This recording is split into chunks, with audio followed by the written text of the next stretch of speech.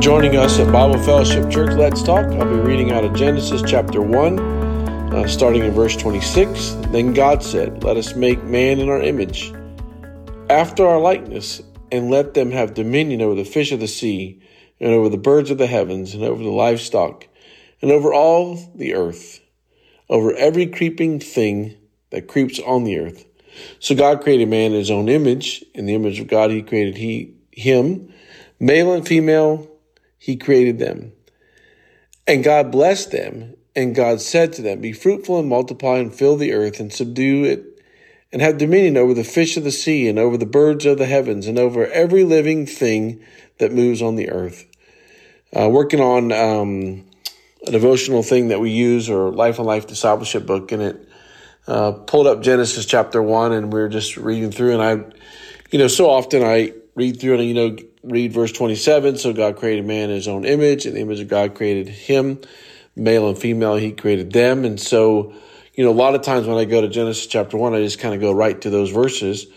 But as I look at Genesis chapter 6, then God said, "Let us make man in our image and after our likeness, and let them have dominion over the fish of the sea, over the birds of the heavens." And so I just been working on, as I work through this Life on Life small group thing, what does it look like for man to have dominion? What does it look like for Adam and Eve to not just be in the garden, but be in the garden and have opportunities to cut down a tree? I was reading, they also pointed out chapter 2, verse 15, "And then God took man and put him in the garden of Eden to work it and to keep it. And the Lord God commanded the man, saying, You may surely eat of any tree in the garden, but the one tree of knowledge of good and evil you shall not eat. And the day that you eat of it, you will surely die." So again, I normally go to Genesis chapter 2. Hey, you're in the garden. Don't mess it up. You can eat of any tree, eat it, but don't eat of this tree. But God tells Adam to keep it. God tells Adam to work it. And so you have this masterpiece of a garden called Eden, and now you've got Adam, and eventually you're going to have Eve if you keep on reading down. You're going to have Adam and Eve in the garden, and God says, keep it, have dominion, enjoy it. If you want to cut down a tree, it's okay. Did Adam take strawberries from one side of the garden and plant it on the other side of the garden? Did he move the rose bushes around?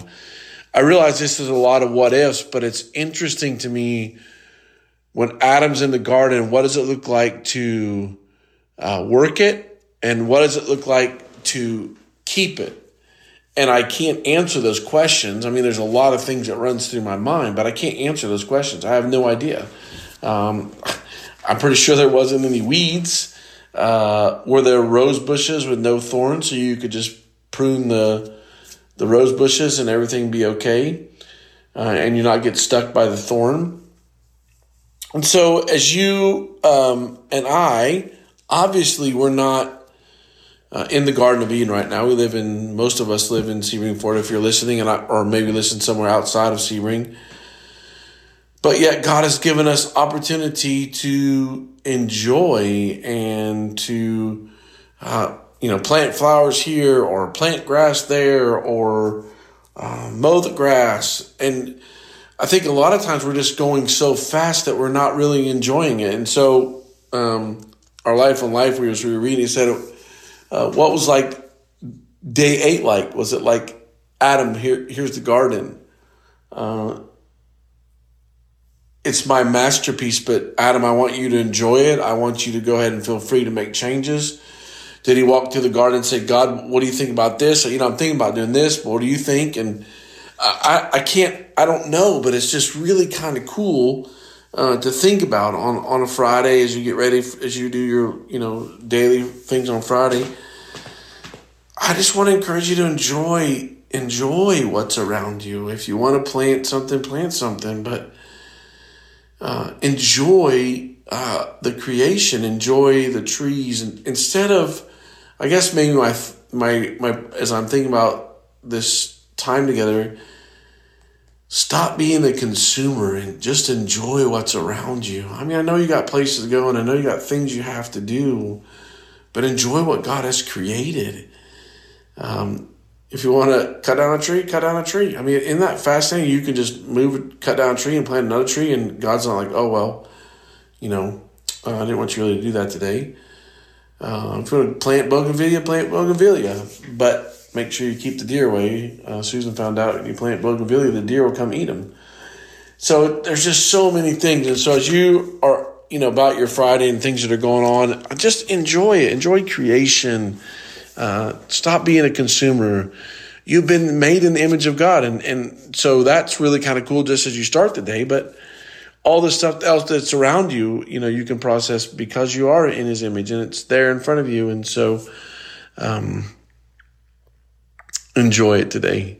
Father, I thank you for this opportunity and to think about your word. It's so neat to think about that I've been created in your image.